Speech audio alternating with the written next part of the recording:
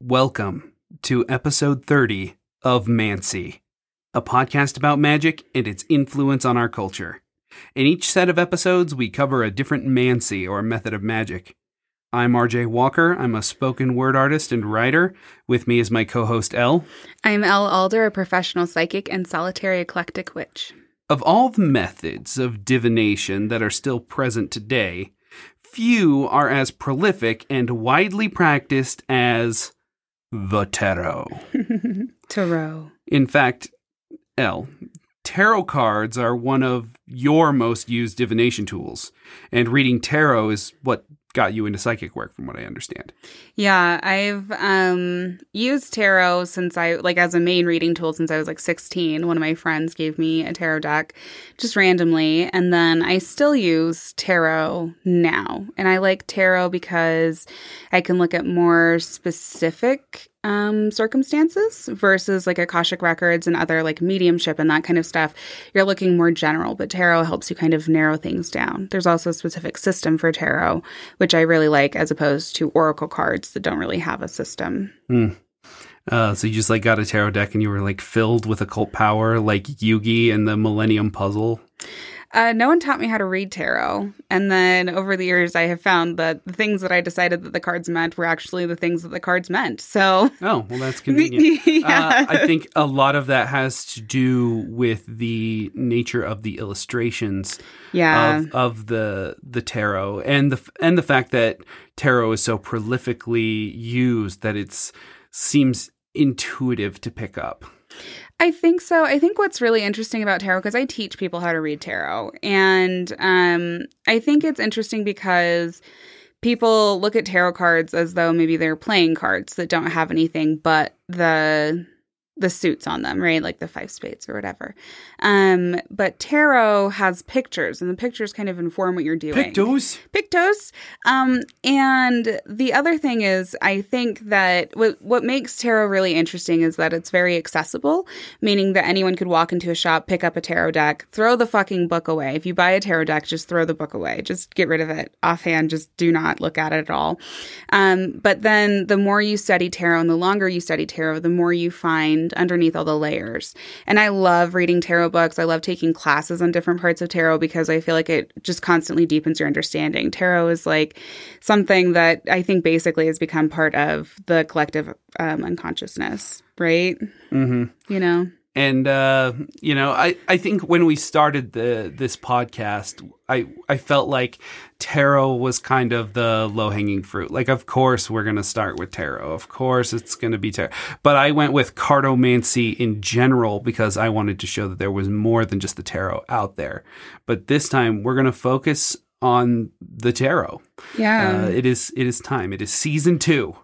And it is time. I mean, and I would say, I think also, it seems like low-hanging fruit, but I think that people have no fucking clue about the tarot and the story and all of that. Yeah, and oh man, did I find some gems. Yeah, RJ was like, what? This isn't as cool as I thought it was. And I was like, yeah, it's never as cool as you think it's going to be. So no doubt, Elle knows way more than me when it comes to the tarot, how to read them, how they work, how they've changed over time, and how to make them truly effective. I'm sure our audience has noticed that there's 3 kinds of Mancy episodes. There's an ethnography where we talk about the magical practices of an ancient people, kind of like we did with the Irish magic episode, or the magic used by certain societies or groups of people. There's occult science and folklore episodes where we talk about mythology, folktales, or just outright describe the Mancy because it's so weird and specific. All we can do really is to describe it. The scapulomancy with the sheep bones. Yeah. Yeah. Pyromancy was just that, describing all the different ways to do pyromancy. Usually those episodes are for Mancies that are, more obscure, that take more time to describe the ins and outs of. The third kind of Mancy episode is a biography, where we cover a notable person who used that Mancy or a notable object connected to that Mancy. Often these kinds of episodes, they all kind of blend. Yeah. The ethnography episode with Irish magic included some biography stuff, and they all kind of blend, but they lean more towards one aspect or the other, just depending on what I think that Mancy needs to just get the basics down. Just lay a foundation for each one so that you can explore further, and we can probably explore further in future episodes. Mm-hmm. So, while Elle knows a lot about tarot, this is going to be a biography episode, because I'm not going to sit here and tell Elle how the tarot works. I'm not going to do that. How does the tarot work, RJ? What's the system? You see cool picture and say, this is what happened. That's exactly the reading you get when you donate to Mancy. Yeah. This is a biography that I have promised to the listeners for a long time. It's a bit intimidating considering how large this individual's shadow looms, as he's been mentioned in multiple episodes of Mancy as an influential figure in occultism and spirituality. I'm talking about that greasy motherfucker, Aleister Crowley. One of the most influential occultists of all time, who still has a large following today. And while some of that following is closed practice, and I tend to shy away from sharing things on the podcast that would be considered a closed practice, Aleister Crowley's biography is pretty well written about as a topic, and information is very available. Not to mention, Aleister Crowley himself brought a lot of things out of closed practice and into the public. Yeah, I think it's interesting because we obviously talked about the fact that we could have just talked about Aleister Crowley when we did the sex magic episode. We totally could have done that. But again, low-hanging fruit, and we don't want to do that. It just feels so lazy. And there's so much with Aleister Crowley besides just sex magic. Yeah. And I feel like we had to do a sex magic episode first in order to do this episode about Aleister Crowley. I think so. I think it's also, I think what's interesting is that a lot of people ask me what my opinion is on Aleister Crowley. And I have to be honest and say I don't really have one, because I think I certainly would not be doing what I'm doing today without Aleister Crowley existing. That would not be happening. I would not have this life if it were not for Aleister Crowley. But objectively really terrible and a sexual predator, and really just kind of treated everything with nothing was sacred. And he, I think, kind of specifically made things not sacred anymore, which I think has its room for the stuff that we do, but also... I feel so when we get into the episode, we'll definitely see, like, Aleister Crowley had, like, very selective what is sacred and what is not. Yeah. And the things that are sacred serve Aleister Crowley. And the things that are not sacred serve Aleister Crowley. Oh, that's true. Yeah. So if anything becomes not sacred, it's because Aleister Crowley thought it would be good for him to make it unsacred. And if anything should be sacred, Aleister Crowley decided that it would be good for him to keep that thing or make that thing sacred. I have a hard time with sacred stuff. I don't know. Interesting. It'll be an interesting episode. I'm excited to see what my opinions are. Be a fucking ride. I'm going to tell you that right now. Okay. He is an absolute unit. Like how Ernest Hemingway, if you just look at his life, like not even read anything he wrote, just look at his life. He's an absolute fucking unit. And Aleister Crowley is the same way. While Elle knows a lot about tarot, I'm going to be relying on her knowledge a lot to help like flush out like the tarot content, its origins, its modern usage and interpretations. So, Elle, if I am flagrantly wrong about something, I never pause to correct you. Don't worry. Yeah. So in part one, Elle is going to do a reading with the Thoth tarot deck developed by Aleister Crowley, and a reading with the tarot deck that Elle likes. So it's like, just pick one you like. And then in part two, Elle is going to do a tarot reading with Pokemon cards. Yeah. I got the Galarian Surfetched starter deck, and Elle has been playing Pokemon Sword, so Elle is familiar with the new Galarian Pokemon. Sure, of course I am. Yeah. That's definitely what I did during that game, was just really learn those Pokemans. You got a Toxtricity. I did get a Toxtricity. And a Togekiss. I evolved my Togepi into a Togekiss, and he and I were really good friends, and he almost fainted during a battle, but he loved me so much that he recovered during a dragon battle, and he's a fairy type, which is, you know what? Fuck you, RJ, because now I sound like a nerd. So let's just go on with the show. Togekiss is a good Pokemon, and any competitive battler will tell you so. Yeah, for sure. Yeah. My team was stacked, in all fairness, but maybe I should revisit Pokemans. Okay. Moving on. Now, there are some who believe the tarot itself is a closed practice.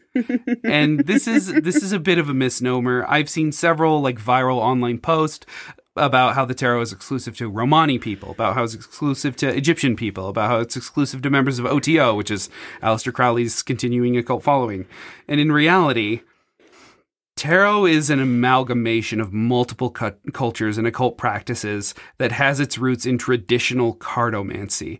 The tarot specifically is from 15th century Italy and later France. While Romani people have used the tarot and still use it today, it is not a closed practice from them and was never exclusive to them. The biggest reason tarot is believed to be a closed practice is because it was. Fuck you, yeah. Well, it was, but not to like a specific nationality or group or anything like that. It was a closed practice until the late 1700s.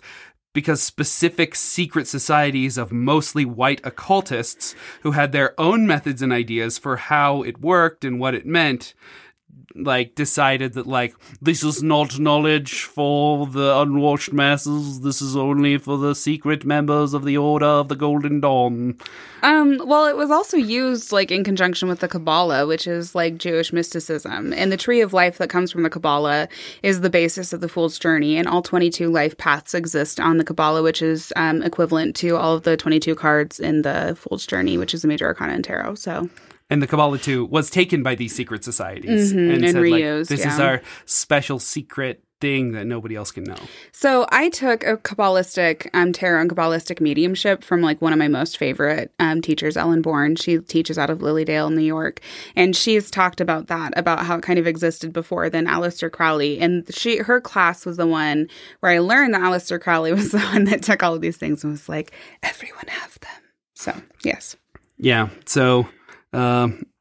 like you said, all that changed with the one dude who brought the tarot deck back out into the open. And that man is Aleister motherfucking Crowley. So join us on our deep dive into the tarot, cartomancy via tarot cards.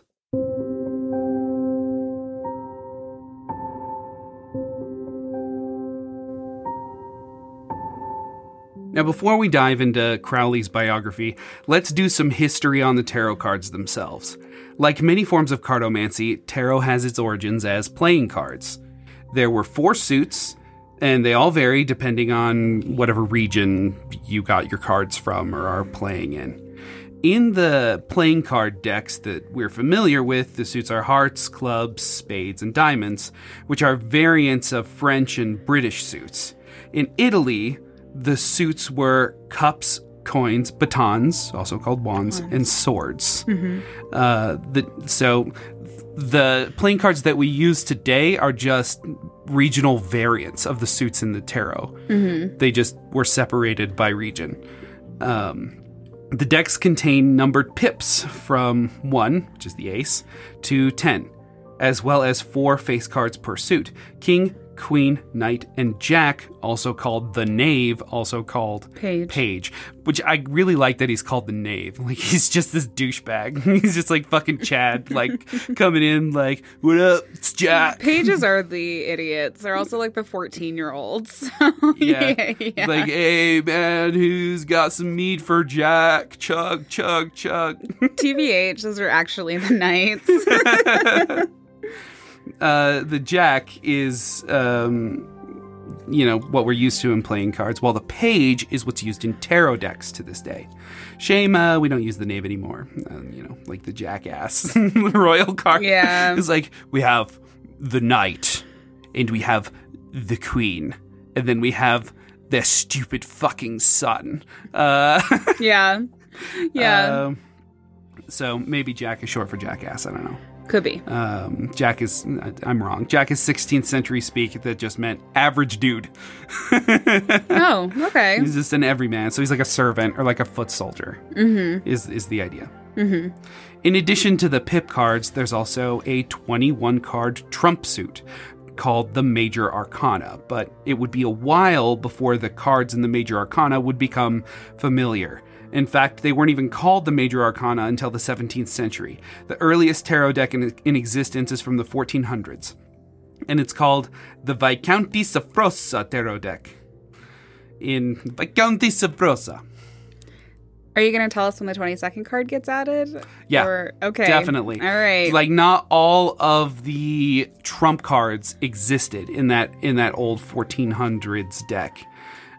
In those times, the game was played with them as a trick-taking game, and it was called Trifoni, which means trumps. Later shortened to trump by the peasantry because, like, easy. And you can still play trump with a regular deck of playing cards. The deck was commissioned by the Duke of Milan and his son-in-law, which was his successor. From what I understand, the trick-taking game occurs where the major arcana cards were assigned a special value based on their number. The game caught on in the royal courts specifically as a gambling game. Then it caught on in the lower classes as a gambling game, and sentiment around the game started to change.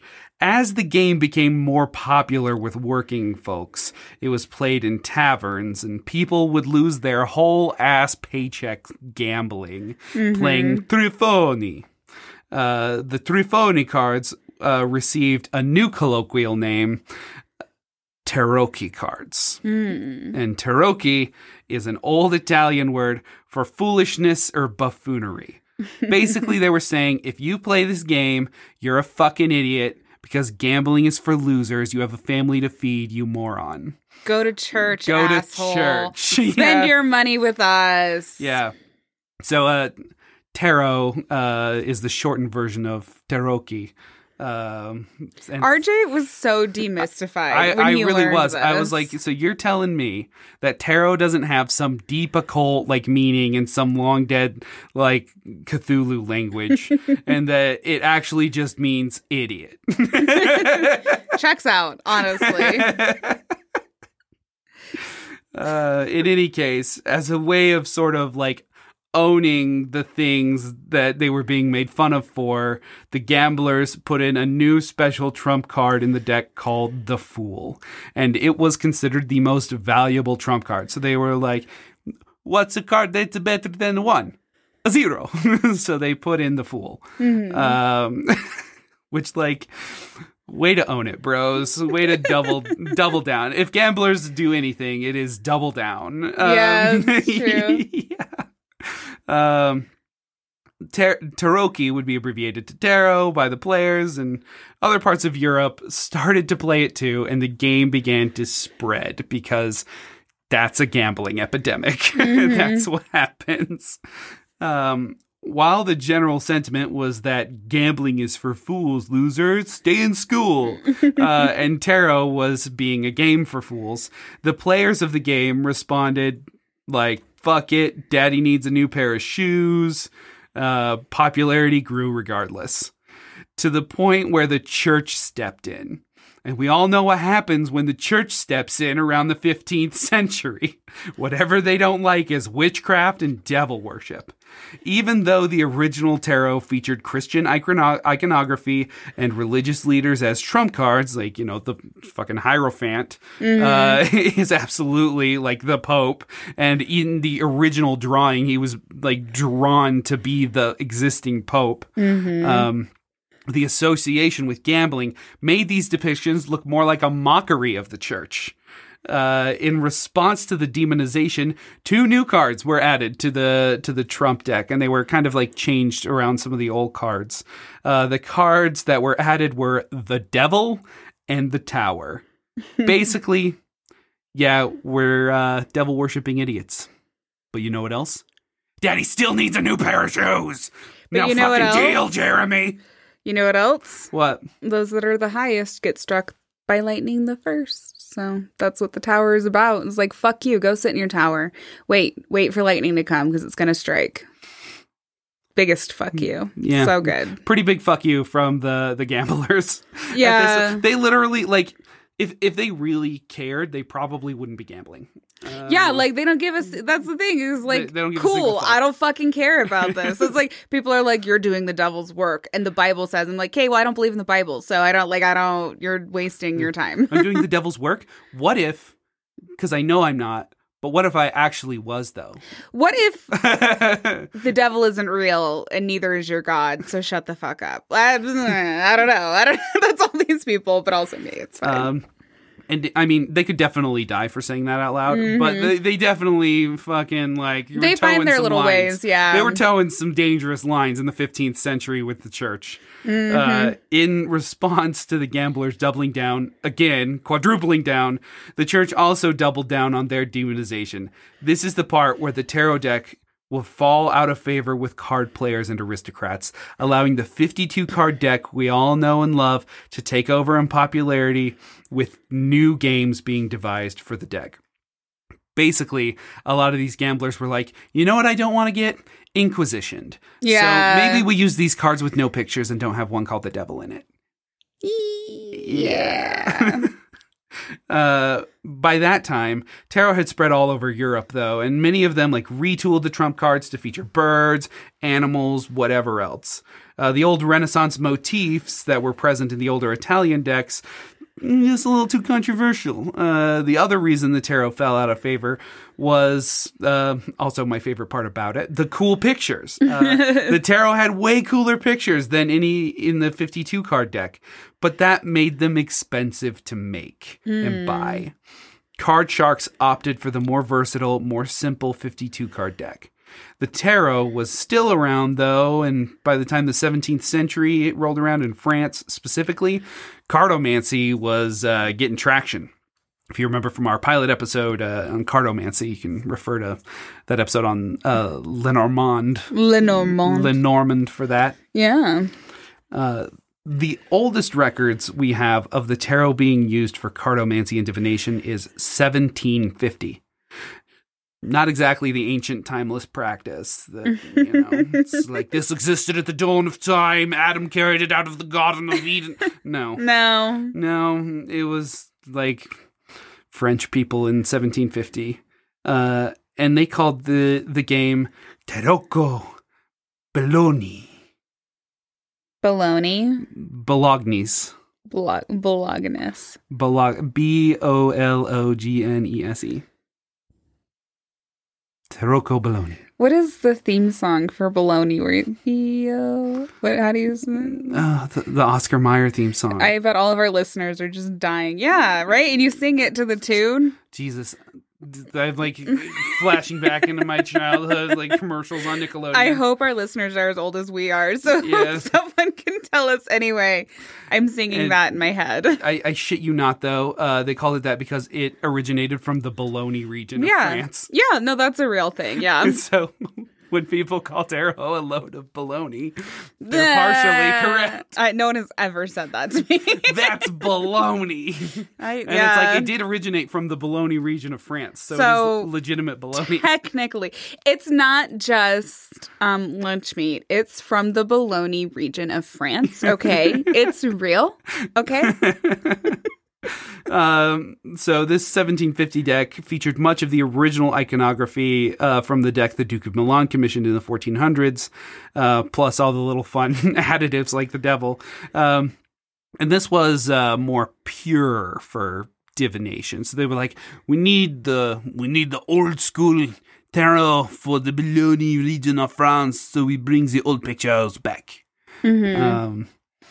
So it was pure for them, even though it also included The Fool and the Devil in the Tower as the "fuck you, let's gamble" expansion pack that came with. I feel like with Tarot. The top tarot has extra cards in it that the Rider-Waite does not, and I'm just gonna say that those are the "fuck you, I'm gambling" cards from Aleister Crowley. Rider-Waite Smith. Yeah, you're right. It's Rider-Waite Smith, but people don't know about Rider-Waite Smith yet because we haven't fucking gotten there yet. They will. They don't know. We'll get there. Smith is the silent, well, not the silent, but the forcibly silent third partner in the Rider-Waite connection. Yeah, okay.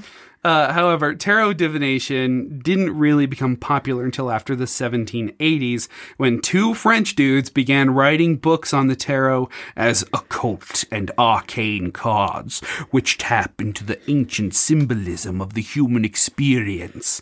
And these two dudes were Antoine Court and a dude known as Etelia. Mm-hmm. I used to have his deck. Actually, we have one. My skeleton tattoo? Yeah? Oh, yeah, the Petite Italia. Right. Yes. My skeleton tattoo is from one of the original tarot decks. That's why it's in Italian. That's why his writing is in Italian, because it's from that. Huh. Yeah, there you go. Fun fact. Yeah, you might recognize Italia from our cartomancy episode because of the oracle deck named after him, the Petite Italia, which was derived from the 52 card deck used for the French trick-taking game Piquet, which was like sort of the takeover of like, this tarot shit is too edgy. Let's do Piquet so we don't piss off the church people. Lenormand used that deck with her own flair, of course, throwing her cards against the wall of taxidermy crows or bats or whatever the fuck. It was bats, yeah. That was my favorite. The other guy, Antoine Court, was a Protestant pastor who kind of gave up on the pastor lifestyle to become a philosopher and writer, because what else do you do in 1700s France? That's your two career options are philosopher, writer, or both. Yeah. Yeah, and so he was like all about this Enlightenment philosophy stuff, but then was like, also, what about we put magic into the Enlightenment philosophy? And people were like, okay, there's this cool club. Let me tell you about it. It's called the Freemasons, and he was initiated. And the lodge that he was in, he was actually a lodge mate with Benjamin Franklin. Which, like, fascinating little crossover there. Honestly, I think the more you, like, dig into the history of all these historical figures, it gets really, like, incestuous. Yeah. Weirdly so. And this is the second time we've mentioned Benjamin Franklin. The other time was with... he... Remember his haunted crystal glass thing that makes people kill themselves in the Rhapsodomancy episode? Sure. Yeah, he invented that. Yes. Yeah. The glass harmonica. Yeah, the musical instrument. Yeah. Was Benjamin Franklin like secretly into the occult? There were a bunch of literal skeletons in his basement. We might have to do an episode. And he's done a whole bunch of experiments on, various things. And I have absolutely no doubt he was all into alchemy and into the occult. Yeah, I feel like at a certain point, science and magic have not really been separated until maybe the last 100, 200 years in human history. Yeah. So if you were interested in one, you were naturally interested in the other. Yeah, and the next episode that I've started writing is going to be on alchemy, and we are going to explore that fucking gray area hardcore in the alchemy episode. Antoine Court was a strong supporter of American independence and the American experiment. In many ways, Antoine Court's influence kind of make him a great-grandfather of modern occultism. The focus of his work was on linguistics, hermeneutics, not hermetics. Hermeneutics. And the studies of symbolism. Basically, why do things mean the things they mean? Was his Nothing matters because we decide it does. But... whole deal. Okay, that's interesting. And to Antoine... these cards with the cool pictures and names from Italy were full of just crazy symbolism. In fact, they had to be ancient Egyptian secrets because Egyptomania was like a huge deal at the time. So there was this rumor that the tarot cards originated in ancient Egypt and were born there with like the magic of the Egyptian gods. Named Thoth? Yeah, but it was Antoine Court just kind of like made this up because like that's what they must mean because symbols mean things. I think it's really fascinating that because I love the history of Egypt. I just love Egypt as a whole. I find it really fascinating that Christians came in and fucking destroyed all of Egypt. And then it's those people that are like, maybe there's something more to talk about this. And as soon as people started uncovering things in Egypt and they started sending European, Britain, France, all of that stuff over to start uncovering the temples. And they were like, oh, this is worth preserving now. Anyway, really bothers me. Yeah, a lot of it is because all the shit they robbed, they were like, man, that's really cool. James the Foot Soldier got this weird tablet from Egypt when he sacked it. Oh, I need one of those. Well, there also is I remember distinctly in one of the temples, I think it might have been Isis's temple on this island that we went to, there just was like over the top of the hieroglyphs, there's constantly like 1865 like fucking graffiti carved into the hieroglyphs like on these temples. Anyway, yeah, of course it had to be Egyptian because now we're going to decide that it's worth something. We're going to make up this history for Egypt, and not listen to them because we destroyed all their history. It's fine. And what's even better is that Antoine Court's whole theory about the tarot being full of ancient Egyptian magic is literally the whole basis for Yu-Gi-Oh! Amazing. The lore of Yu-Gi-Oh! Features gaming cards secretly being connected to ancient Egyptian magic. That the pharaohs would like summon monsters or creatures using magic and have like magical duels with them. And the pharaohs put their like magic inside of items called the Millennium Items. So Yugi in the show has one called the Millennium Puzzle, which is like a little puzzle box. And when he solves it, he transforms into an ancient Egyptian pharaoh who inhabits his body. And he duels with Yugi's cards. I have a question that is specifically probably for our hater that is mad about talking about race. But what did he think about all the people in the cards being white? It's time to duel. Okay, just asking. Okay.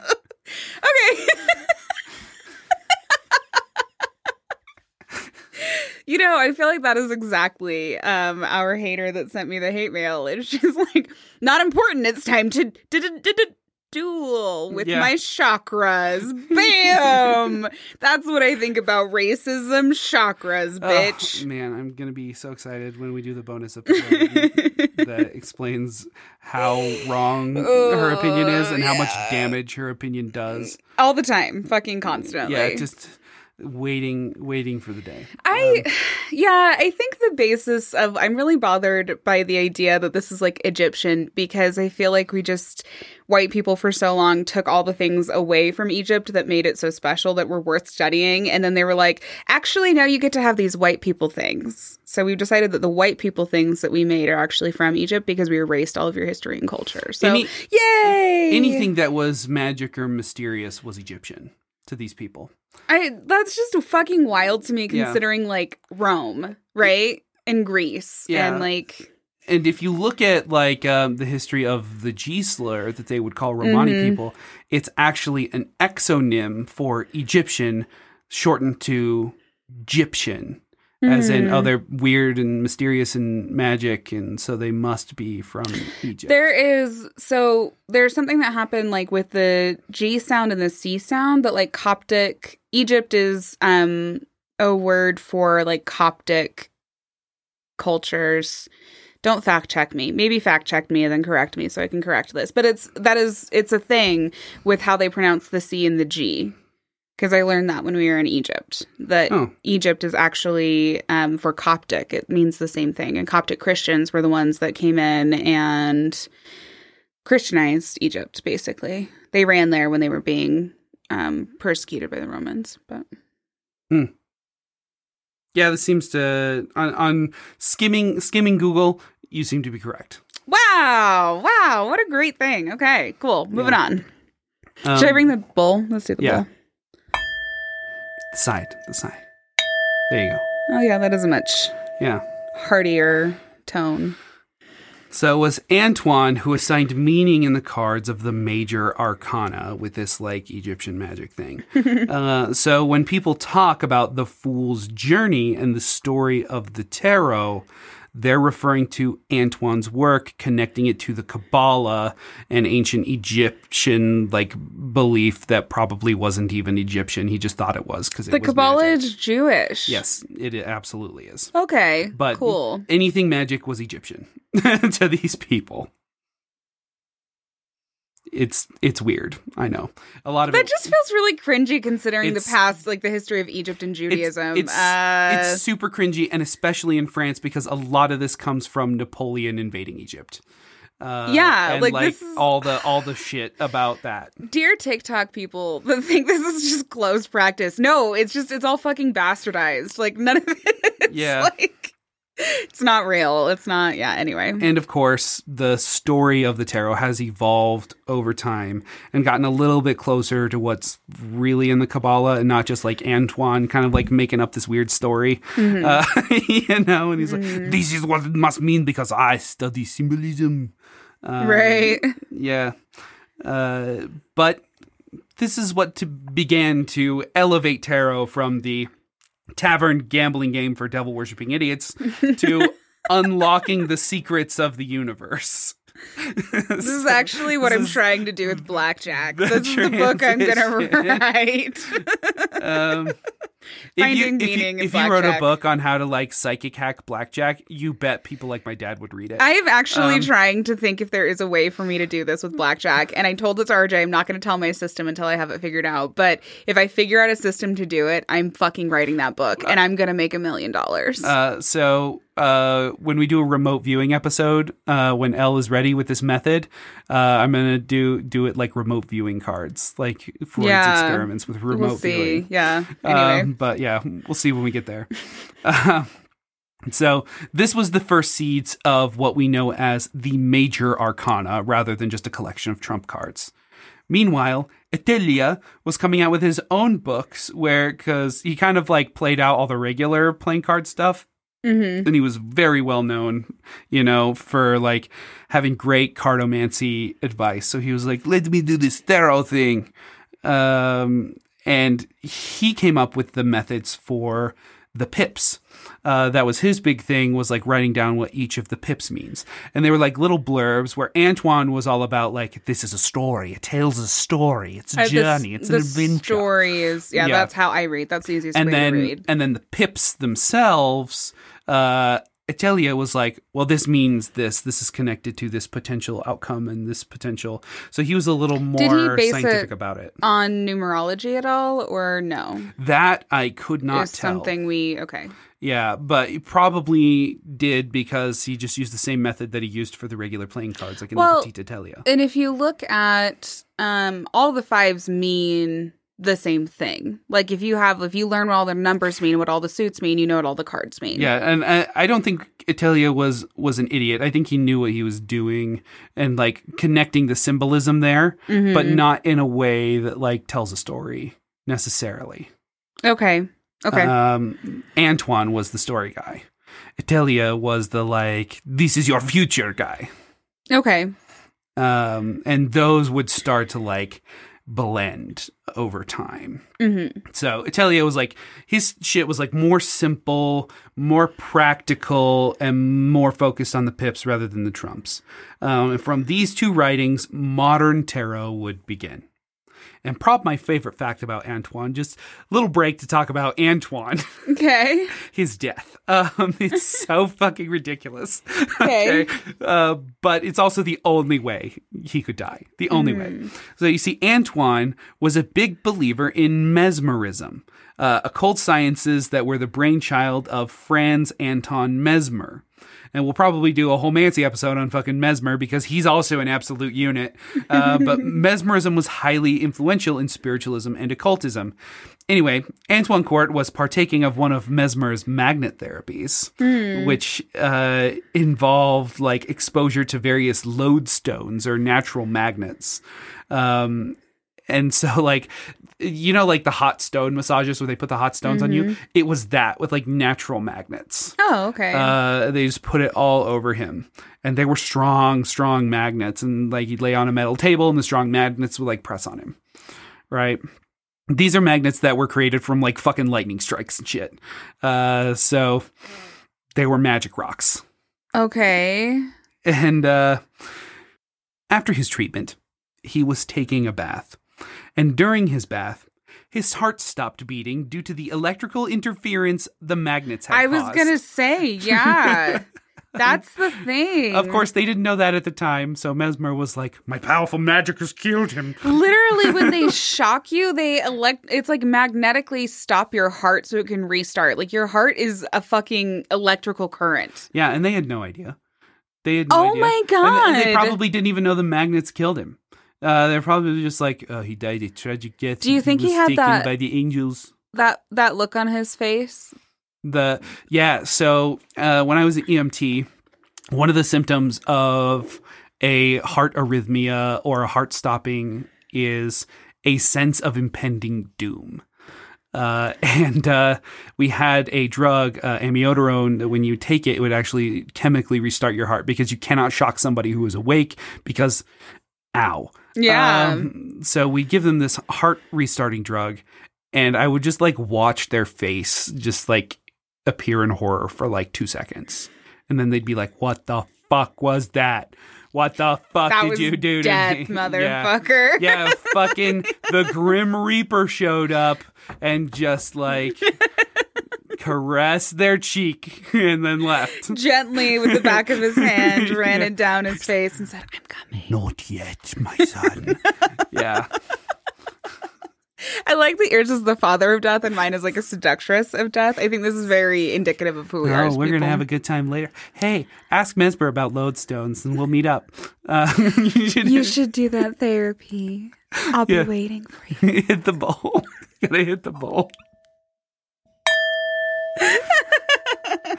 Anyway, that's how fucking Antoine died.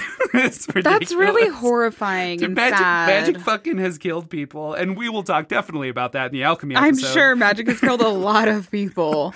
After Antoine Court had his magnet mishap, another famous occultist hit the Freemasonry scene, and then promptly told the Freemasonry scene to fuck off. That magician was Eliphas Levi. And I could probably also do a whole biography about this motherfucker. And I probably will at some point. Levi is just critical to the story of Tarot's transition to magical practice.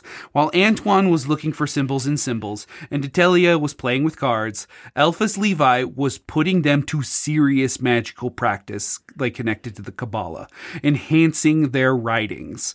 He was considered a very powerful magus in the 1800s. And he was making huge strides in spiritualism. He joined the Freemasons because everybody was like, you should join the Freemasons. You do magic. And he was like, okay, everybody tells me I should do this. And he learned some of their secret magic shit.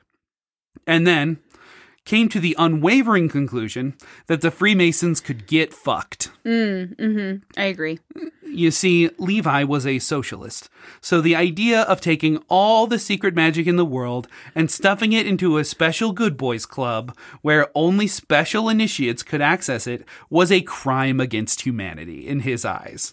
Mm-hmm. He also hated that the Freemasons were bigoted against Catholics, apparently. Levi's writings and occult experimentation was a huge influence, and it laid the groundwork for what was to come. By granting people access to occult secrets like tarot, and also discovering and writing new occult secrets, he gave rise to a whole new wave of Freemasonry knockoffs. Basically, most of his shit was locked away by new secret societies.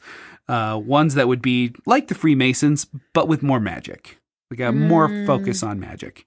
And Freemason Part 2 was the Hermetic Order of the Golden Dawn.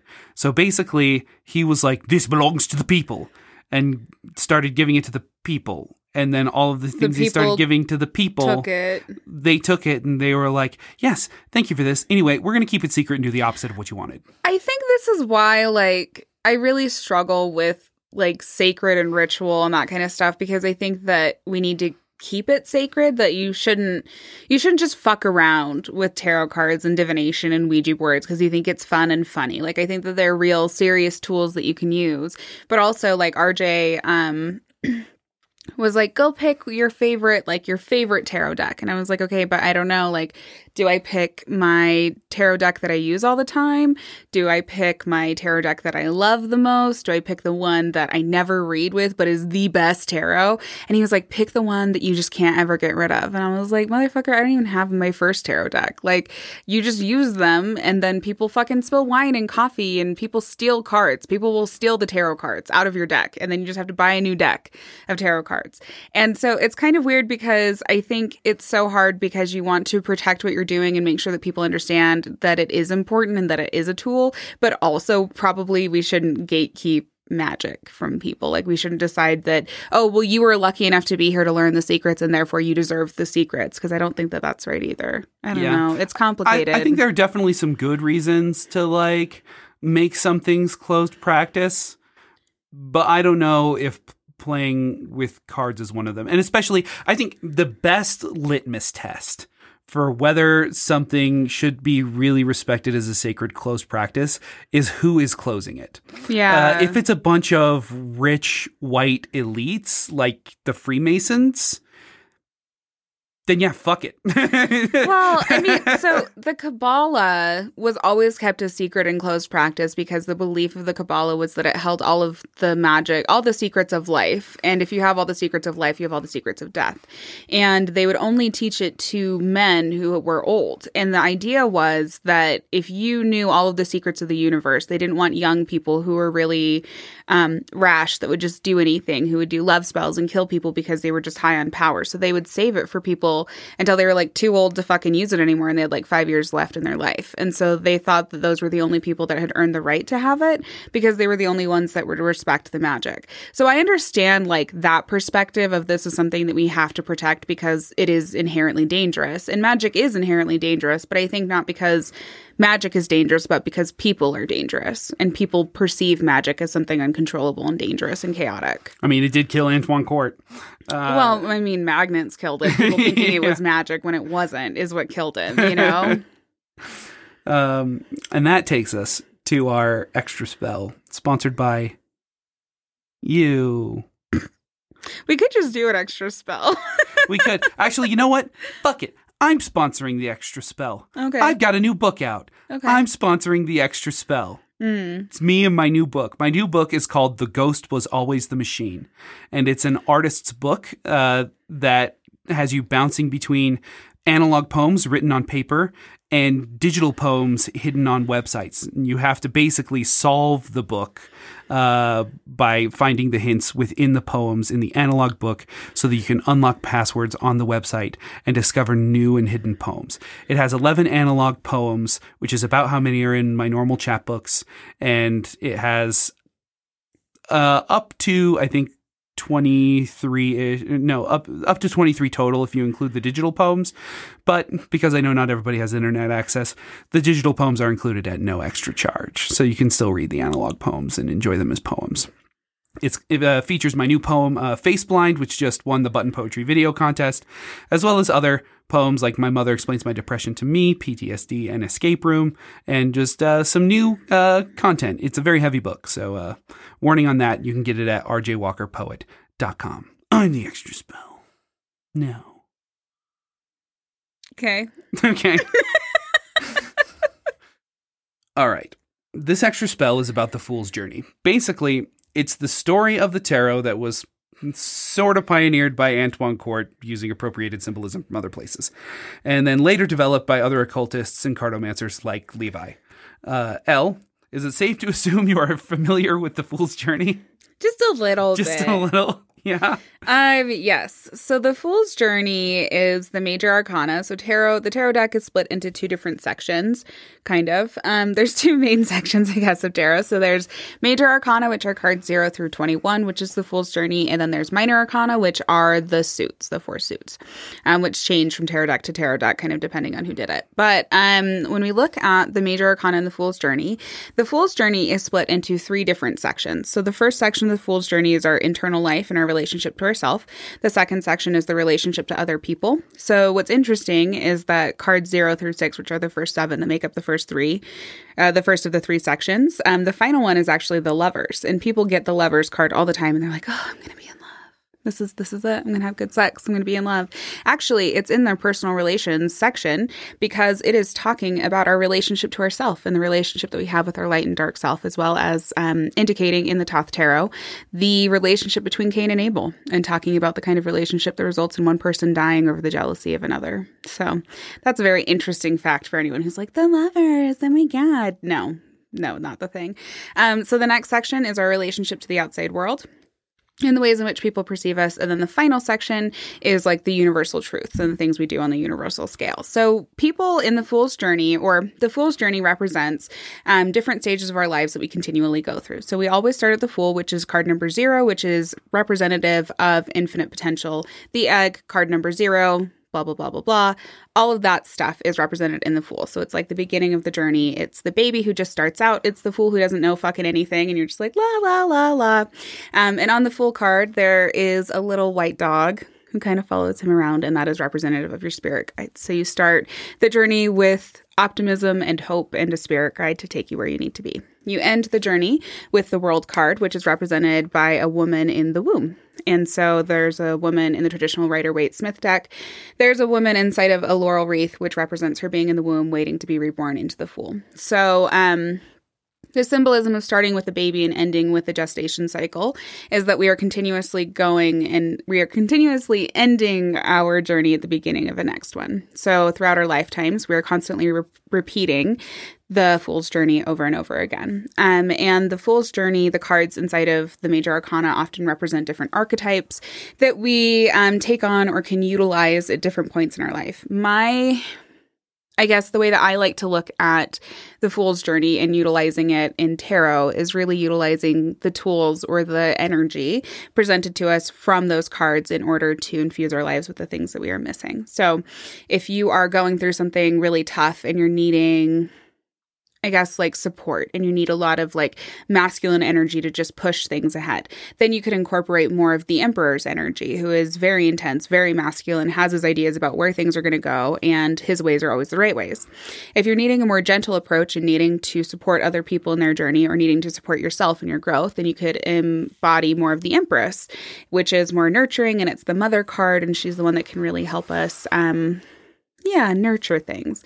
So the Fool's Journey is just the idea of the entire journey that we take throughout our lifetimes and the different sections that we go through and the different kinds of people that we are. And then I like to use those archetypes as different energies that we can use as tools in our lives to help us find the things we're missing.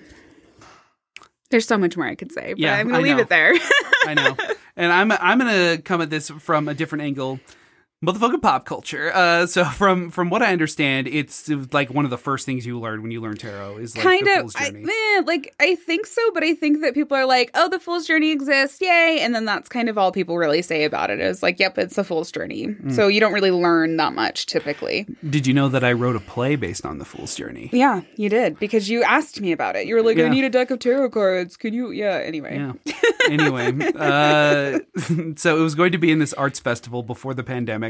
And I had this whole thing outlined and ready to convert to a script. One of the festival leads had kind of like issues, and I just had to back out from the project because I was like, this seems a little messy. Still, I learned a hell of a lot about this story, and it follows some of the most basic and important storytelling rules, specifically the rules in epic poetry. In that way, the Fool's Journey serves as an epic poem told through mostly like titles and images in a modular order. And I think that's fucking incredible, just like from a writerly standpoint. Yeah, there's a lot of books, or there's a really good book that's called, I think, Using Tarot to Write, or Tarot for the Writer, or something like that, where people are like, yeah, you can utilize these in anything. It's tried and true. Yeah, and like fun fact, if you're a fan of Adventure Time, it is heavily inspired by the tarot and epic poetry in its storytelling. Mm-hmm. In fact, Adventure Time's spin-off series, Stakes, features very direct references to the tarot. And even when you look at Finn, Adventure Time's main character, he's the fool. Yeah, you see like direct comparisons. Finn is a bit of a bumbler, going from crisis to crisis in an attempt to be a hero and interacting with the people around him who are all very archetypal crazy characters, and who have very strong direct personalities, and he's accompanied by a dog who serves as both a friend and a guide and a partner in buffoonery. Mm-hmm. So yeah, my guides are definitely partners in buffoonery. That's their fucking favorite thing. And if you look at so many things, obviously Persona 5, JoJo's Bizarre Adventure In the season, everybody talks about everybody has a stand, which is basically like a spirit guide that they can make fight for them. It's like a ghost that comes out of their back, and each one is associated with a major arcana card. So the main character, Joe Star, his stand is representative of the star. The guy who has a stand representative of the Fool is literally a little dog. Okay. It's basically Rocco, or is this little damaged stray dog. It's your dog. And he's got this super powerful like ghost fighter in him that he can totally use Rocco. to like steal food and like fight people. Honestly, swear to God, if I ever like didn't have a place to be and I was just kind of nomadic and on the streets, I would want Rocco with me because I feel like Rocco would be a very useful tool, you know? If I didn't objectively know you would hate JoJo's Bizarre Adventure, then I would have you watch this specific season with all these like tarot like fighters in it. I'm still unsure if JoJo's Bizarre Adventure is an on-purpose comedy or an accidental comedy that they leaned into and made an on-purpose comedy. That sounds like a thing I would enjoy not liking, though. I like to watch things that I don't like. And sometimes. you know, like anime people hate me for this, but I think JoJo's Bizarre Adventure is bad. Bad on Purpose is still bad, but yeah, Bad on Purpose is still bad. It's true. It's like I feel like it's the Room of anime, and a lot of people are going to disagree and tell me that JoJo's Bizarre Adventure is the best anime ever made. And to those people, I say, I hope you enjoy characters named AC/DC and Dio as if they didn't just see what was scribbled on a junior high school notebook and write that into. Okay. It was time. Anyway, these story tropes and techniques were very present in the time of Antoine Court in very popular works such as The Divine Comedy and Paradise Lost, retaining their popularity through the decades. In fact, we still recognize these today and rely on them for our current media. Adventure Time episodes, they're like 10 minutes long. But they're able to use these poetic devices and these specific images to tell stories very visually and clearly by packing tons of meaning into everything, no matter how absurd. Like there's one part in Adventure Time where it's like, oh, we can't go outside. It's raining knives. And then you just look outside and it's raining knives and you just accept that. It's like, okay. That's totally the Knight of Swords. There's so many things. You have this symbolism, and that just means that they have to stay in for the day. You know, and that's how it moves the story along, is just with like very brief flashes of tons of symbolism. Another piece of media that uses the Fool's Journey as a basis for its story is one of my favorite video games, Persona 5. I fucking love this game. And Persona 5, most of its source material is actually Jungian psychology. Like all the Persona games are based on Jungian psychology and feature the major arcana as an important mechanic of the game. Each of your friends and acquaintances are assigned a card in the major arcana based on the role they play in the character's story. Depending on the strength of these relationships with these major arcana stand-ins, your personas, which are basically like Pokemon from folklore and the collective unconscious, gain bonuses if they are connected to the matching major arcana card. For example, your foster father is represented by the Hierophant. The closer you get to him, the stronger Hierophant-type personas will fight for you. The other connection between tarot and Carl Jung's archetypes is why I think the tarot has become the number one divination method used today. Each of the cards in the tarot major arcana are very recognizable as archetypes from our collective unconscious. Like you can look at these pictures and really put something together, understanding what these archetypes are just in your brain naturally. Yeah, you just know. I think the thing that's so weird about tarot is that people think it's like kind of like you, or it's like it has to be this like super complicated, in-depth, secret thing. And it's like, no, bro, like the fucking emperor means a fucking emperor. Like pretty clearly. The Fool means a fool. Like the devil. Yeah, pretty much. So yeah, it's kind of interesting because I do think it's all made to be innately understood by all of us, and that's collective unconsciousness. So. Yeah, I think Levi might have had a strong hand in that as well, as far as the accessibility of tarot goes, before it was, snatched by the Hermetic Order of the Golden Dawn. Yeah. This extra spell was brought to you by me and my new book, The Ghost Was Always the Machine. You can get it at rjwalkerpoet.com. You can also Venmo at Dollar Compliments, and I'll do a fake, totally just made up from my the collective unconscious tarot reading for you. I'll just do a wacky make 'em up based on the picture I see. And you can support the show by subscribing at patreon.com/Mancy. As a Stancy, you'll receive episodes as soon as we're done making them, so no more waiting for part 2.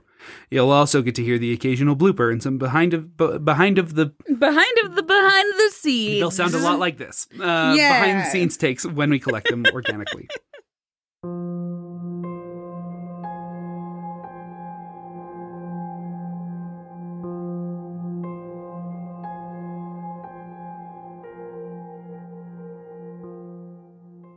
So in the late 1700s, tarot was like starting to catch on. People were like, this is kind of cool.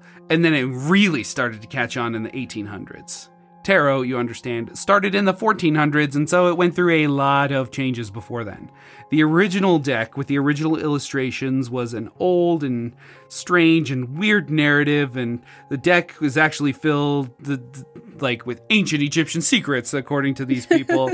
And if it wasn't ancient Egyptian, then it was the Kabbalah, which was so secret you couldn't know anything about it unless you were part of the secret cool kids club of these, secret magical societies. Mm-hmm. Or maybe it was a secret fortune-telling technique of the Romani who were using it. Or maybe it was connected to the I Ching or the Tantra or whatever Europeans and Americans... Or maybe it's all the same fucking thing. Yeah, whatever Europeans or Americans thought was like mysterious or magical. Was like, oh, that's connected to the tarot. Mm-hmm. However, there is no evidence whatsoever of tarot readings being done before the 18th century in Europe. So, sorry, not quite as mystical as you think. And by the 1800s, people thought it was like really, really, really mystical. so much so that the secret societies just began adopting it and assigning their own meanings and interpretations to the cards. In 1789, Italia was the first to issue a tarot deck specifically for occult purposes. He claimed the cards originated in the Book of Thoth.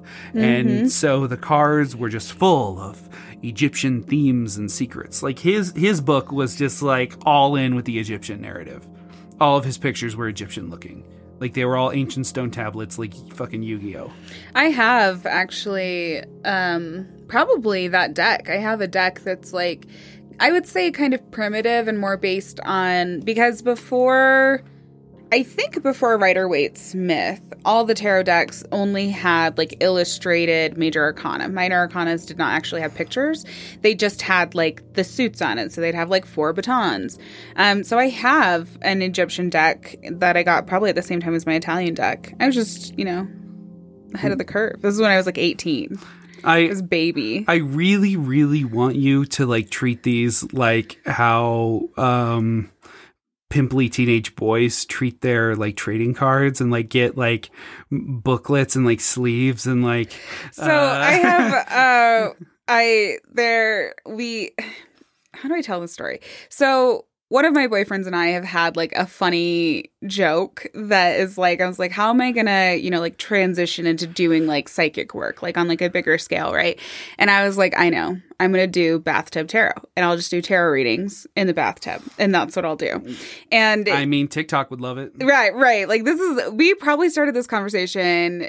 We've been dating for 3 years, so probably 3 years ago we started having this conversation about what that would look like. So it was before TikTok was really a thing, and he was "Don't worry. We'll double sleeve all the cards." When you get and I was that "You're a fucking nerd." When you get that holographic Charizard, you bet you double sleeve that shit. Yeah, double sleeve, top and bottom. One of my tarot decks, or one of my cards, is just a bent corner. It's the 3 of Cups, has a bent corner in it, and it's I'm just gonna let it go until it fucking rips off, and I'll shuffle it, and it'll just rip, and then you know what I'm gonna do? Buy a new deck. It's fine.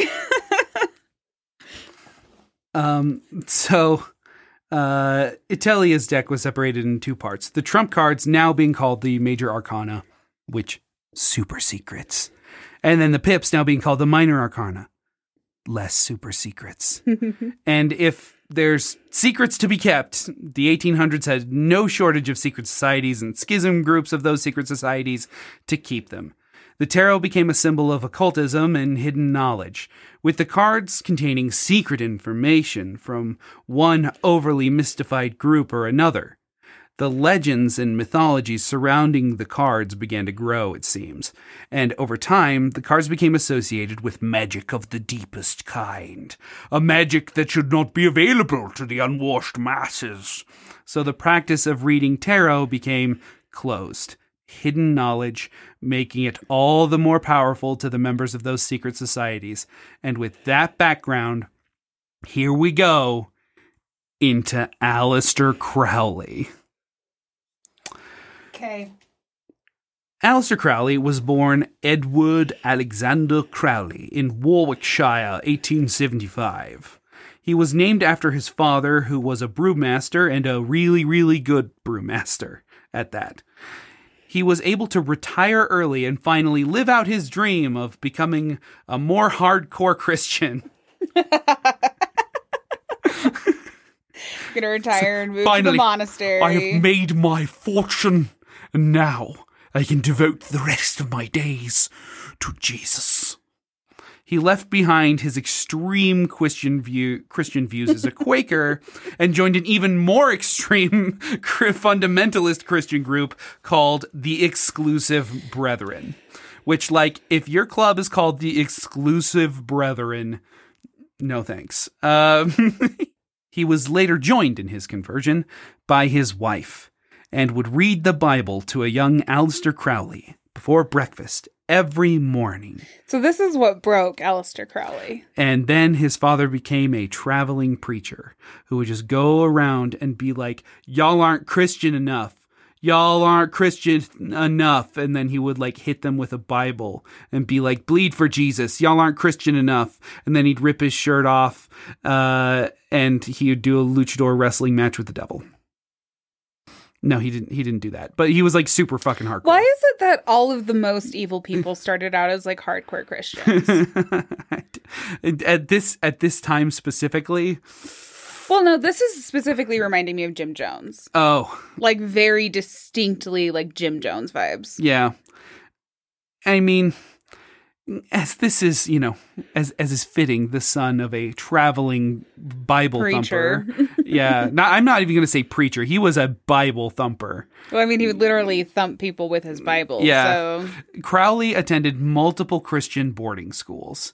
He described the headmaster of one of these schools as a sadist and was always getting in trouble for questioning things too much. His mother called him the Beast because of how much trouble he'd always get in. Do you think Aleister Crowley is the one that's buried up in that cemetery?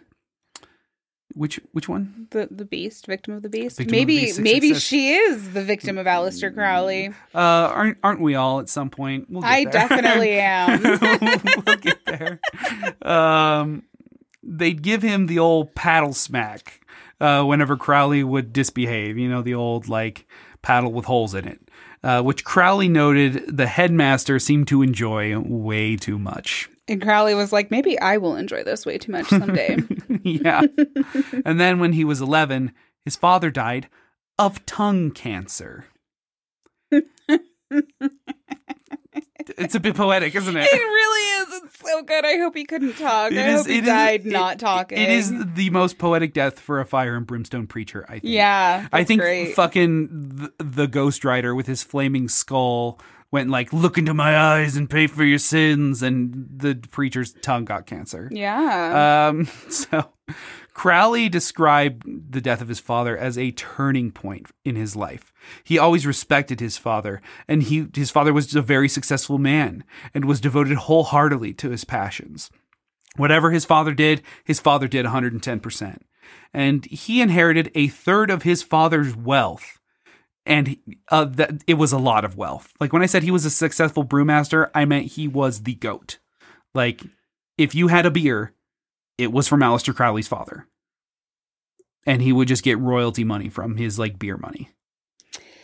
So did he do like exporting and stuff? Oh yeah. Okay. He started a whole ass brewery business. How much money did Aleister Crowley get left? Did it say? It just says a third of his father's wealth. That was all. I didn't get an exact number, and I doubt there is an exact number anywhere, but maybe in a biography. But I know that it was a lot. Yeah. It was a significant amount. It was a never need to work again trust fund. Unless you're Aleister Crowley. Unless you're Aleister Crowley. Yeah. And, you know, as a youth, even having all this wealth, he would just hop between Christian schools, growing more and more skeptical of Christianity with each expulsion.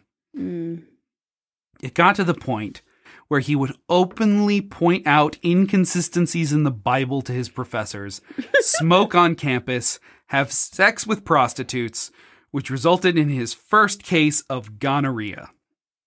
Eventually, he was taken out of Christian schools to be privately tutored by the exclusive brethren, who taught him some of their esoteric Christian ways, but were mostly tutoring him as a favor to his very much admired late father. Still, he annoyed the shit out of him. Yeah, Aleister Crowley seems very punchable. Yeah, he annoyed the shit out of them. And they just kind of like were like, okay, fine, be annoying, just leave me alone, just doing this for your dead dad, and then just graduate, whatever. So they would leave him to his own devices. Aleister Crowley took great interest in chess, poetry, and hiking, even joining the Scottish Mountaineering Club. Wow. Yeah, honestly, Aleister Crowley's mountaineering shit is gotta be its own fucking deal. And we're talking a lot about it because it's like weirdly important. Okay. Hiking. Okay.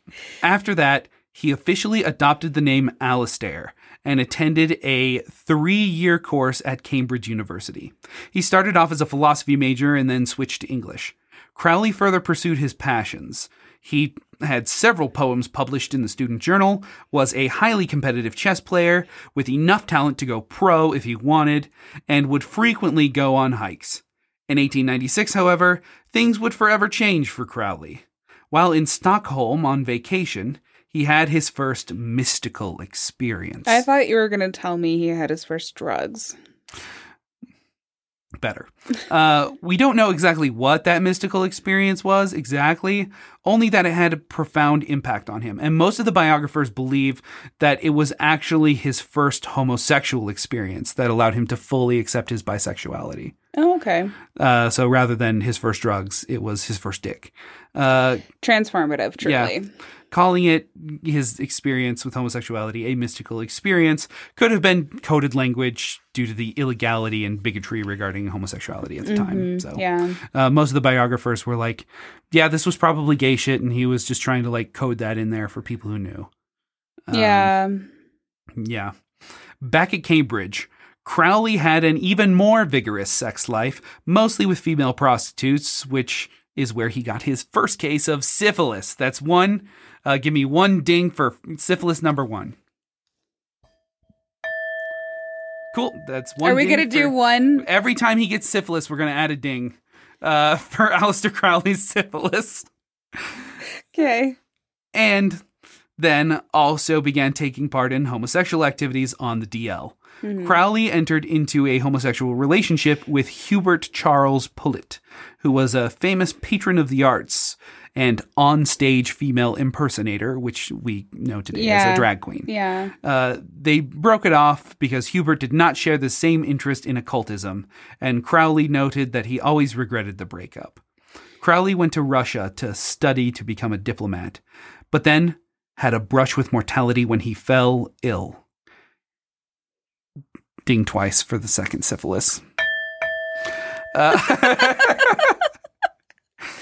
He decided to give up having a normal career and be an occultist full time. Plus, plenty of money there. He had so much fucking money from his father's successful beer making. It was still making money. Like his father's beer was I'm still sure making still getting money. royalty and stuff. Yeah. So he could just afford a career in magic. Despite acing all of his exams and having honors-worthy grades, he dropped out of Cambridge just before graduation. Like the semester of graduation, he dropped out foregoing his degree because where we're going, we don't need degrees. We don't need degrees. And that, yikes. And that is where we'll pause our coverage of Aleister Crowley and tarot for now. In part 2, we're going to go into Crowley's adventures around the world and the secret societies he was part of, the ones he formed, and the tarot decks he developed, much to the chagrin of the occultist community. For now, Elle, shall we do a tarot reading The deck Crowley created is called the Thoth Tarot deck, and I believe you have one with you. Yes, it's called the Thoth or Tahoti or Thoth.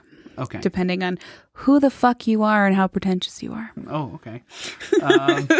And the deck, this is, Crowley's deck. And we'll go more into the creation of this deck and why he created this deck in part 2. And you also have your special deck. And this is going to be for our Patreon supporter, Enon, right? No, Enon's going to get the Pokemon's reading. Okay. The Thoth is going to be for... Ooh, it's brand new. We're breaking the seal. Yeah, here. Oh, the smell. The new card smell. That was fucking crack cocaine to me when I was like 13 playing Yu-Gi-Oh! I'd open up a booster pack and like smell the cards and be like, oh yeah, dopamine. That's just me unwrapping it in my microphone. The ASMR. So you guys can hear. There's literally like guys on YouTube that just open booster packs of Pokemon cards and have millions of people that follow just to see what cards they get. It's kind of like watching people gamble. Yeah, you like to do that. Yeah, I do, because like I have no skin in the game, but I like the tension of watching people win and lose. It's like Kakegurui. Yeah. All right, let's have some ASMR. Oh, some shuffling. Ooh, that looked good on the audio waveform. Yeah. Yeah. That was oh, yeah. That's my favorite. Elle is a pro shuffler. I shuffle so much, and like all of my clients get really embarrassed because they're like, I can't shuffle. And I'm like, well, I get paid to shuffle, so. The only people that I can think of that shuffle better than Elle, so there's like Elle, and then above that are pit bosses, yeah. And then right above that are magicians. Yeah. Like stage magicians. True. One of my boyfriends wants me to learn how to do some special shuffling thing. I don't know. I'm not sure about that. I think it's like a specific way to like lay out the cards and like form them back together in your hand, yeah, or something like that. And it's fairly simple, but it looks really hard. Yeah. I'm sure I could learn how to do the things. I'm not sure. I just kind of... who is this reading for? So this reading is going to be... I keep wanting to say for Jennifer, but I think I want to do it for other listener. Yeah, that's what I'm going to do. Okay. Oh, the person who sent us that fan mail. Yeah, so if you send us fan mail, you probably are going to get a free reading, just so you guys know. So send me nice things. Yeah, send us mean things, and we will rip you apart episode after episode. Yeah, you're just going to be the butt of our jokes forever. You can, but you will just have to live with the consequences. So. Yeah, you can do whatever. I just, if you wanted to be spoken and written about kindly, you would have treated me better. So choices. Okay, so this is going to be for Kelsey, who is incredible, and her husband listen to our show, and her friend listens to our show too. Wouldn't it be ironic if Kelsey referred her friend, who's the one that's really mad about the show, to us? Oh, that would be great. It would be so good. Anyway, so Kelsey... let's see. She's wondering what the best way to handle the relationship with her in-laws is. Ooh. Cool. Yeah, I was like, I think I want to do that. So I think what I will do is I'm going to do just a spread for her. Let me...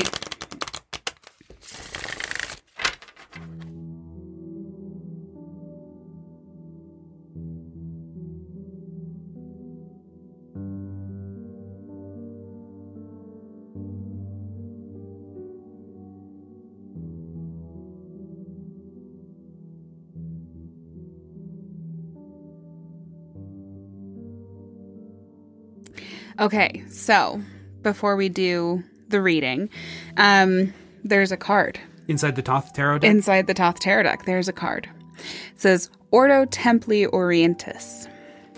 Yeah, OTO. The tarot is a pictorial representation of the forces of nature, as conceived by the ancients according to conventional symbolism.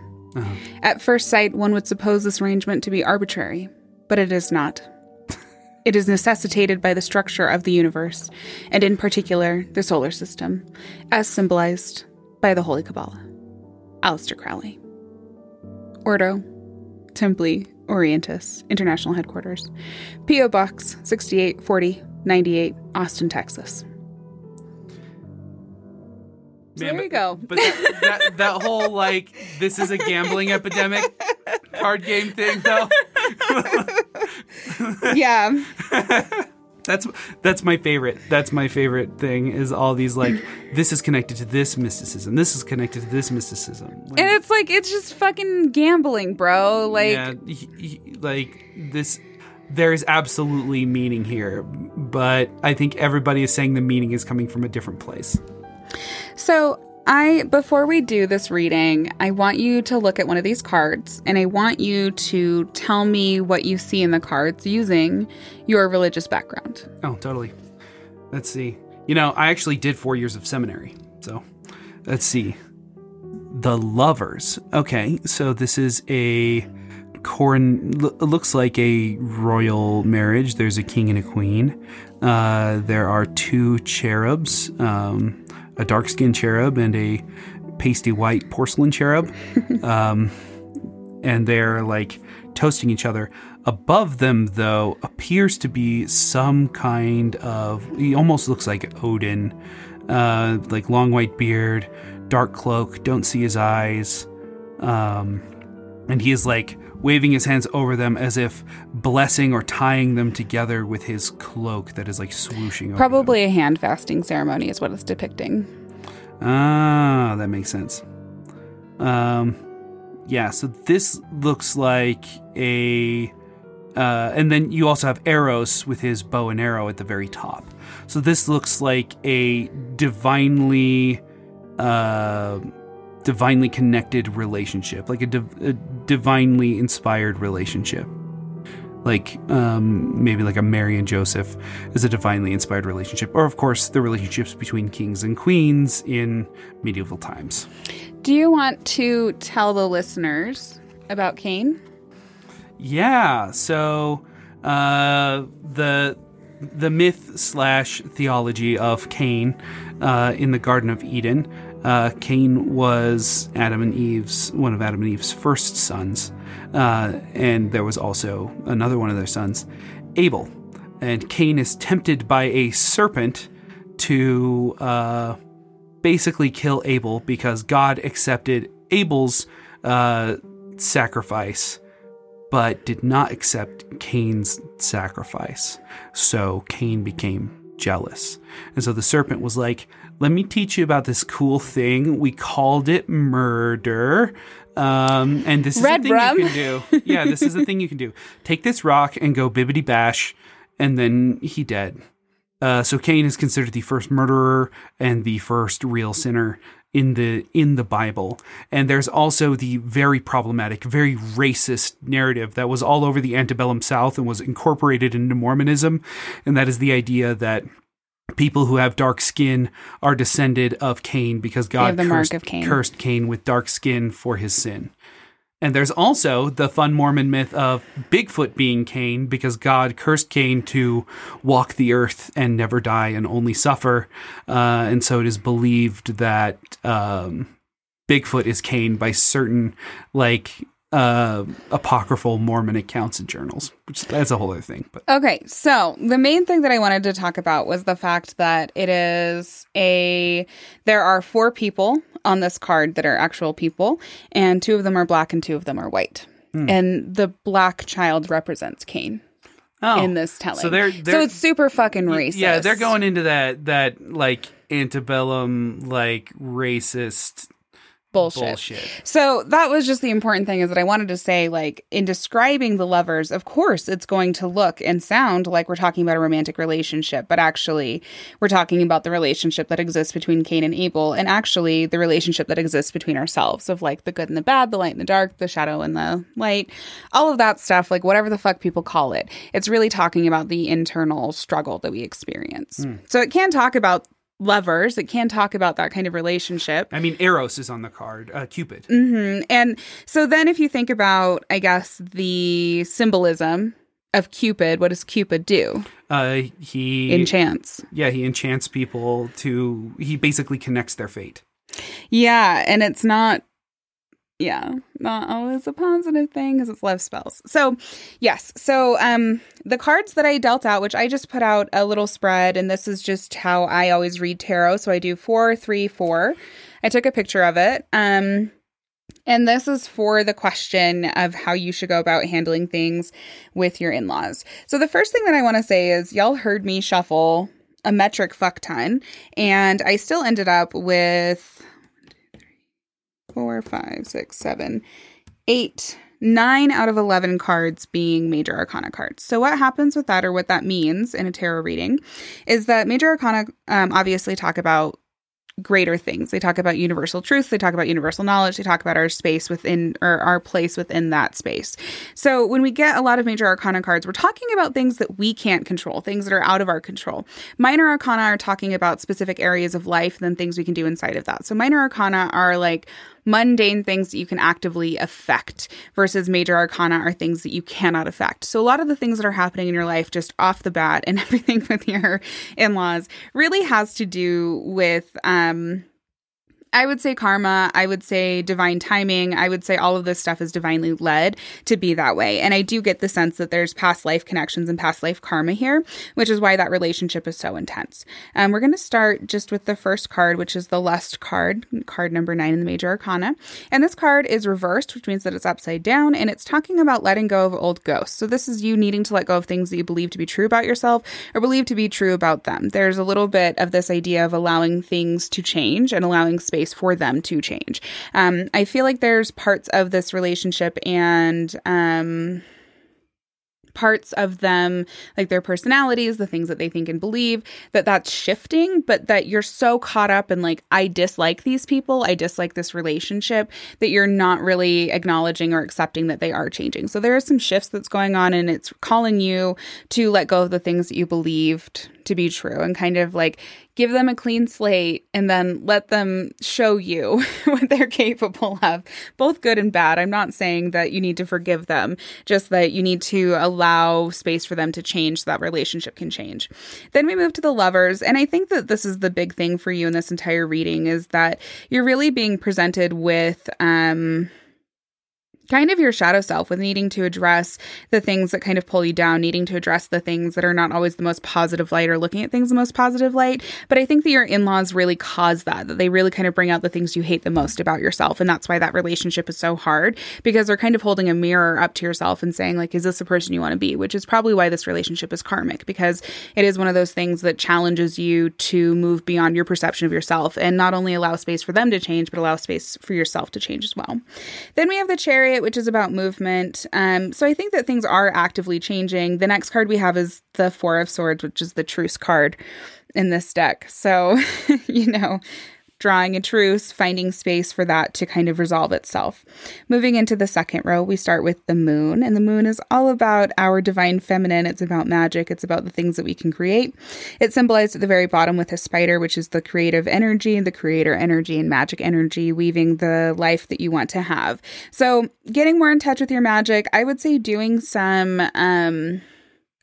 spells for peace, spells to get along, spells to smooth things over would be very appropriate right now.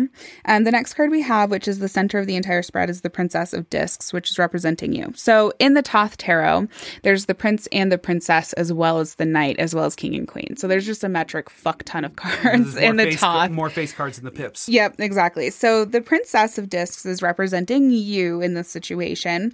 And this is, I think, kind of hard, because in the perspective of your in-laws, or kind of your perspective of how they view you, is that they look at you as being immature, being someone who's like younger, or that you have a younger perspective or an immature approach to that relationship, which I think is really hard, like that they make you feel like a child instead of making you feel like an adult. And I think that's the biggest thing that you're kind of grappling with, or that you're feeling that tension coming from, is feeling like you're not allowed to be an adult, or that they have this expectation that you're not an adult and therefore unable to make choices. But the Discs suit is about being grounded. It's about focusing on the things that you can affect and control. It's about focusing on money, security, wealth, that kind of stuff. So if you can focus more on groundedness, on the things that you can bring to that relationship, instead of the immaturity that you have, or instead of feeling like you're never going to be an adult to them. Start focusing on like, well, I have a job. Well, I can afford the house that we live in. Well, I can provide for myself. So fuck you. Like that kind of a thing where you're more focused on the things you do bring to the table instead of focusing on the things that you don't bring to the table. Then we have the Star, which is an outpouring of abundance and good things, especially in this deck. The Star is really great. And I love that you have the Star and the Moon because it's kind of showing me this darker side of things or the more mystical, magical side of things, which I think that if you can find a way to combine mystical, magical self and that ability and power that you have with that more grounded self, you're going to find a lot of space for some incredible stuff to come through. So, so far, I would say the biggest thing and the best way to handle this relationship is to allow there to be space for both of you to change, kind of give them a clean slate, hope that they can give you a clean slate, and then you kind of proving to yourself that you deserve to be in that family, that you deserve to be respected, and that you deserve good things and that you're kind of sticking around. I would say that's another part of this is them kind of being like, maybe she won't last and we can just kind of wait her out. And you kind of have to be like, nope, not happening. I'm here. So figure out how this is going to work. Moving on from that, we go from the Star to the Universe, which is also the World card. So there's a little bit of an idea of like things shifting and changing. Remember the World card or the Universe card is being in the womb, waiting to be reborn to kind of start a new era. And I feel like that's a really big part of this is the starting of a new era in that relationship. Then we have the Hermit card, the Hermit reversed. It's time to be a little bit more external about what you're wanting and thinking and feeling. It's time to be more extroverted. It's time to really start trying to build those relationships, trying to build those friendships, being more outspoken when they say something that's like shitty and offensive to you, being like, hey, not cool. Don't say that to me. Don't speak to me in that way. Not going to happen. And the more that you assert those boundaries, the more they're like, oh, this is an adult. This is someone who has thoughts and feelings and opinions and has the ability to speak out for herself. The next card we have is the Devil, which I think is encouraging you to not feel trapped, to not get kind of stuck in the way that they're viewing you and to not give into the temptation of being like, yeah, I am a terrible person. So fuck you. Let me prove all of this. And like not rising to that call or not feeling like I'm going to live up to this expectation, this shitty expectation my in-laws have set for me. And instead, I'm going to try to focus on the good things.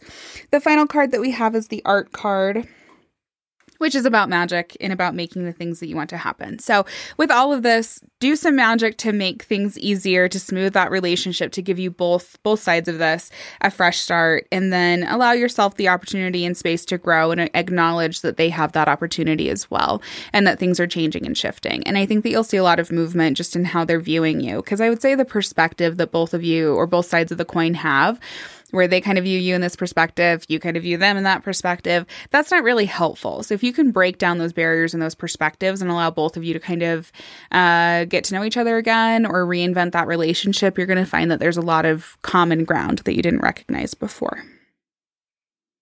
Okay. Do you want to compare the Thoth reading with your favorite tarot deck and see if it says similar things? Oh, I thought I was just going to do different readings for different people. I have like 3 readings. Then, yeah, let's do the other person. Let's use your favorite tarot deck. This is the deck you would use in like if somebody bought a reading.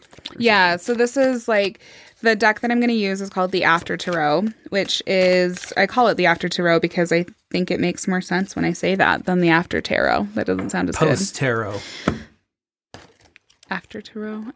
So this, the idea of this is that the artwork in this deck was, I guess depicts the moment after the original Rider-Waite-Smith deck. So it's very, very similar symbolism and imagery as the original, but it's just like the next scene. Yeah. So the idea of this deck is that the Rider-Waite-Smith has been kind of frozen in time. That's kind of the perspective and everything that we understand and believe. So what if those characters were allowed to advance? What would it become? Because tarot is about the future, and all of the pictures and depictions in the original decks were just a moment frozen in time. So these are a lot more like action-oriented, action site. Yeah, they definitely do have a lot more movement and are less static. Even though I love Patti Smith's illustrations, those definitely have a lot more movement and are in the same style. Yeah, so the like artwork is the same. Tonally, they like tone down the colors so they're not as bright, which I think makes them look a little bit more serious. But now they're kind of like showing a little bit more action oriented. I don't know. I just really like this deck. I kind of found it probably 4 years ago at a shop in San Diego when I was on a vacation with my father, and I've just been using it since then. So yeah, this is kind of my go-to deck that I love. This reading is for Jennifer, who's a Patreon subscriber. And I'm going to do this differently. So I'm not doing a spread for her today. Instead, I'm going to pull cards to answer her questions. I'm going to pull 5 cards for each question that she asked. So her question, her specific question is, what do I need to focus on for optimal physical and mental health? Okay. It's a good question. It's a great question to ask. Okay, we're going to have a bunch of cards come out together. This deck is a little bit beat up. Admittedly. It looks well loved, which was my intention with having you choose the one that you liked the most. Okay, so we drew the Empress, the 9 of Wands, the Strength card, the 4 of Wands, and then the Lovers reversed. So that Lovers reversed is kind of drawing me again back to the conversation we've had about the Lovers, which is about being, kind of at odds with yourself, of feeling like you're this other that you're trying to corral, or that you're kind of like, I feel like your body is like one version of you, and then your spirit and soul is like another, and your soul's like, okay, body, fucking figure it out. Alrighty, just kind of do that. So there's this tension, or this like not quite meshing. And I know that you know that. I know that this is the thing that we've talked about ad nauseum. But that idea of kind of being at odds with yourself. And I also feel like the more shadow work you do, the easier it's going to be, because I think part of what's going on with your physical health right now is that it's a lot of this tension, a lot of this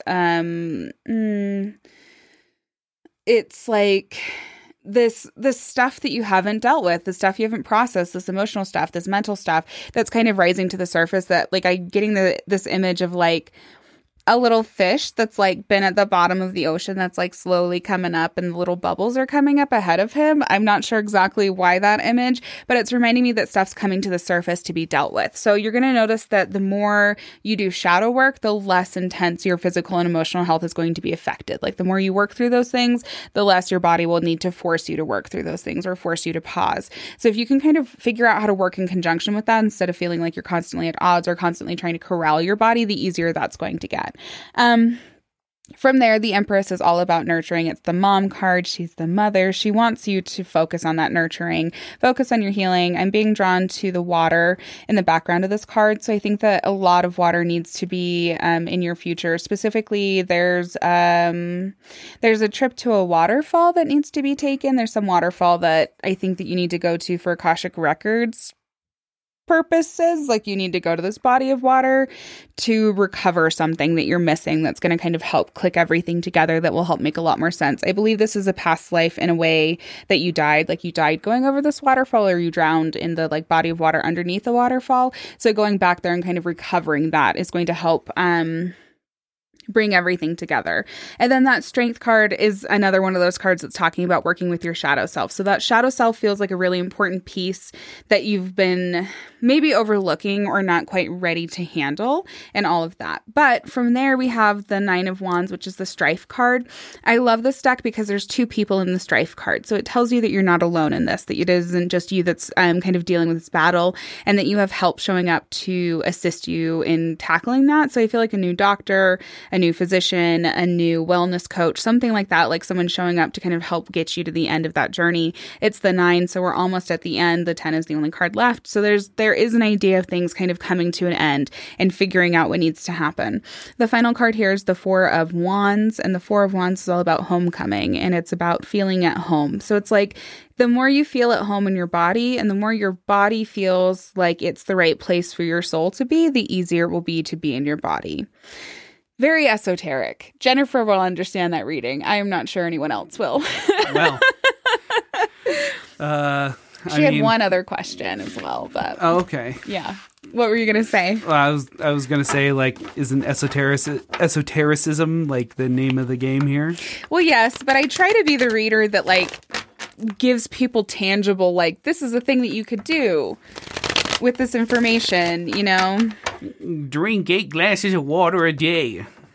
No, Jennifer, don't do that. I mean, yes, do that, but probably not. I don't think that's going to help too much. It's more about the energy work and shadow self and feeling at home in your body. Hydrate or dihydrate? Yeah, you should not be talking about that. RJ does not drink anything but Monsters and is like, I don't feel good. And I'm like, how much water have you had? Oh, I had some on Tuesday. Like, so then Jennifer's other question was what she just needs to know the most right now. And I'm going to do this so she gets it when the episode comes out. Okay. Like what she'll need to know at that point. Yeah. Like a week from now. Yeah, like a week from now when it gets released. Oh, okay. You have a lot of Major Arcana too, Jennifer. Oh, Nightmare Swords. Oh no, the Nightmare Swords, man. Okay, so we have the Chariot, the Four of Wands reversed, the High Priestess, the Page of Wands reversed, and then the Nightmare Swords, the Knight of Swords. So that Nightmare card, that anxiety, is basically affirming me that whatever you're being anxious about is not just anxiety, but is a thing that is happening. So whatever that is that you kind of keep ruminating or whatever kind of keeps tripping you up that kind of won't leave you alone, just want to confirm that that is a real fear. That is something that your psychic and intuition is picking up on that hasn't come to fruition yet. So whatever you feel like you need to do to prepare for that situation, whatever that is, whatever inklings you have, if that's magic, if that's clearing, if that's like getting ahead of the game, whatever that looks like, very important to do that. From there, the High Priestess, you know exactly what you need to do. Listen to your truth. Listen to that inner voice that's kind of leading you and guiding you right now. You're very, very close and very in tune with your higher self and with your guides right now. So it's really important to listen to and respect that bond. That Chariot, there is that anxiety or push to move forward, but you need to go back to the drawing board and figure out what your plans are. There's just this like disconnect between forward movement and, not having a plan for how that forward movement would happen. For people who don't know the tarot, the Chariot card depicts a man in a chariot with these two beasts in front of him. They're sphinxes. Yeah, they're sphinxes, they're beasts, they're lions with women's breasts and women's heads. Anyway, there's nothing that connects the Chariot to the sphinxes. So there's like, this guy's like, yeah, we're going to go forward, but there's no way to move forward. So when you get the Chariot card, it's forward movement, but you have to have a plan to make the Chariot go. You got to go get the reins to make it happen. Then the next two cards we have are the Four of Wands reversed and then the Page of Wands reversed. So that Four of Wands is making me, there's some questions about home life changing and what home means changing. So I feel like there might be some shifts going on with living situation, with people living with you or not, and kind of having some more information come about that. But it feels a little bit sneaky. It feels a little underhanded. It feels like we're not being totally honest about the whole situation. So just be aware that there's it doesn't feel like bad to me, but it feels like we're not saying the whole truth about living situation stuff. So be aware of that.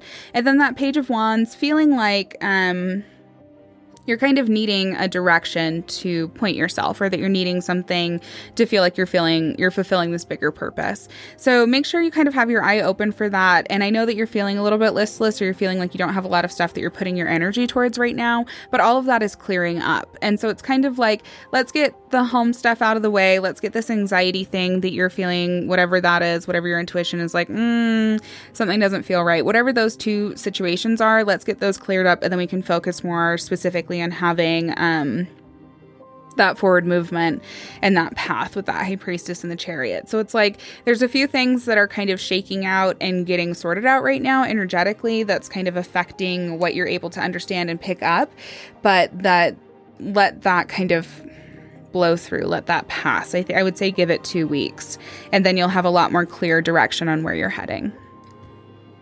Okay. I hope those were good readings for y'all. They seem very thorough. I mean, this is obviously like one of Elle's specialties. So I'm certain that these are going to be higher quality readings than, reading some random fucking ashes or some mistletoe smoke. Some penis cards. Yeah, some penis cards, you know? So, so glad that these will be more in line with what you would get if you were to if you got an reading actual reading from me, And these were very quick readings, but good nonetheless. So hit us up on Patreon, and Elle will do a reading for you on the show using whatever divination method we're covering. Patreon.com/Mancy. You can also just follow our Patreon and not give us money if you don't have money. Yeah, and you can get see updates. Free posts that we've made, and we're also working on episode transcripts for people who are deaf or hard of hearing that won't be able to hear the podcast. They'll be able to read the transcript, and that's kind of Elle's project. Yeah, that's what I'm working on. It's a lot, but we're gonna get there. Yeah. If you like the show, please share with your friends. The more support we have, the more episodes we can make. And if you like my writing, you can pick up books at rjwalkerpoet.com. If you want a reading from me, you can find me on my Etsy, which is Laurels of Lux. I'm also on all of the social media sites as Laurels of Lux. We also just barely got our Mancy social media up, and you can find us at Mancy Pod on everything, pretty much. And if you want to join the group, we just made a group called Mancy Podcast Memes for Stancy Podcast Teens, where we're going to post occult memes and weird content and random weird stuff that we come across. And you guys can just sit and talk about us in the group. And you can contribute and dump your own weird magic stuff you're doing at home. Or whatever spooky weird things you want to talk about or make fun of. We're all going to be there in the group to dick around. Come find us in the group, share our podcast. That's the best way that you guys can help us, is tell your friends to listen to us. And we appreciate you guys. The music was provided by, in order of appearance, Hayden Folker, Arthi Vinca, me, you, and Scott Buckley.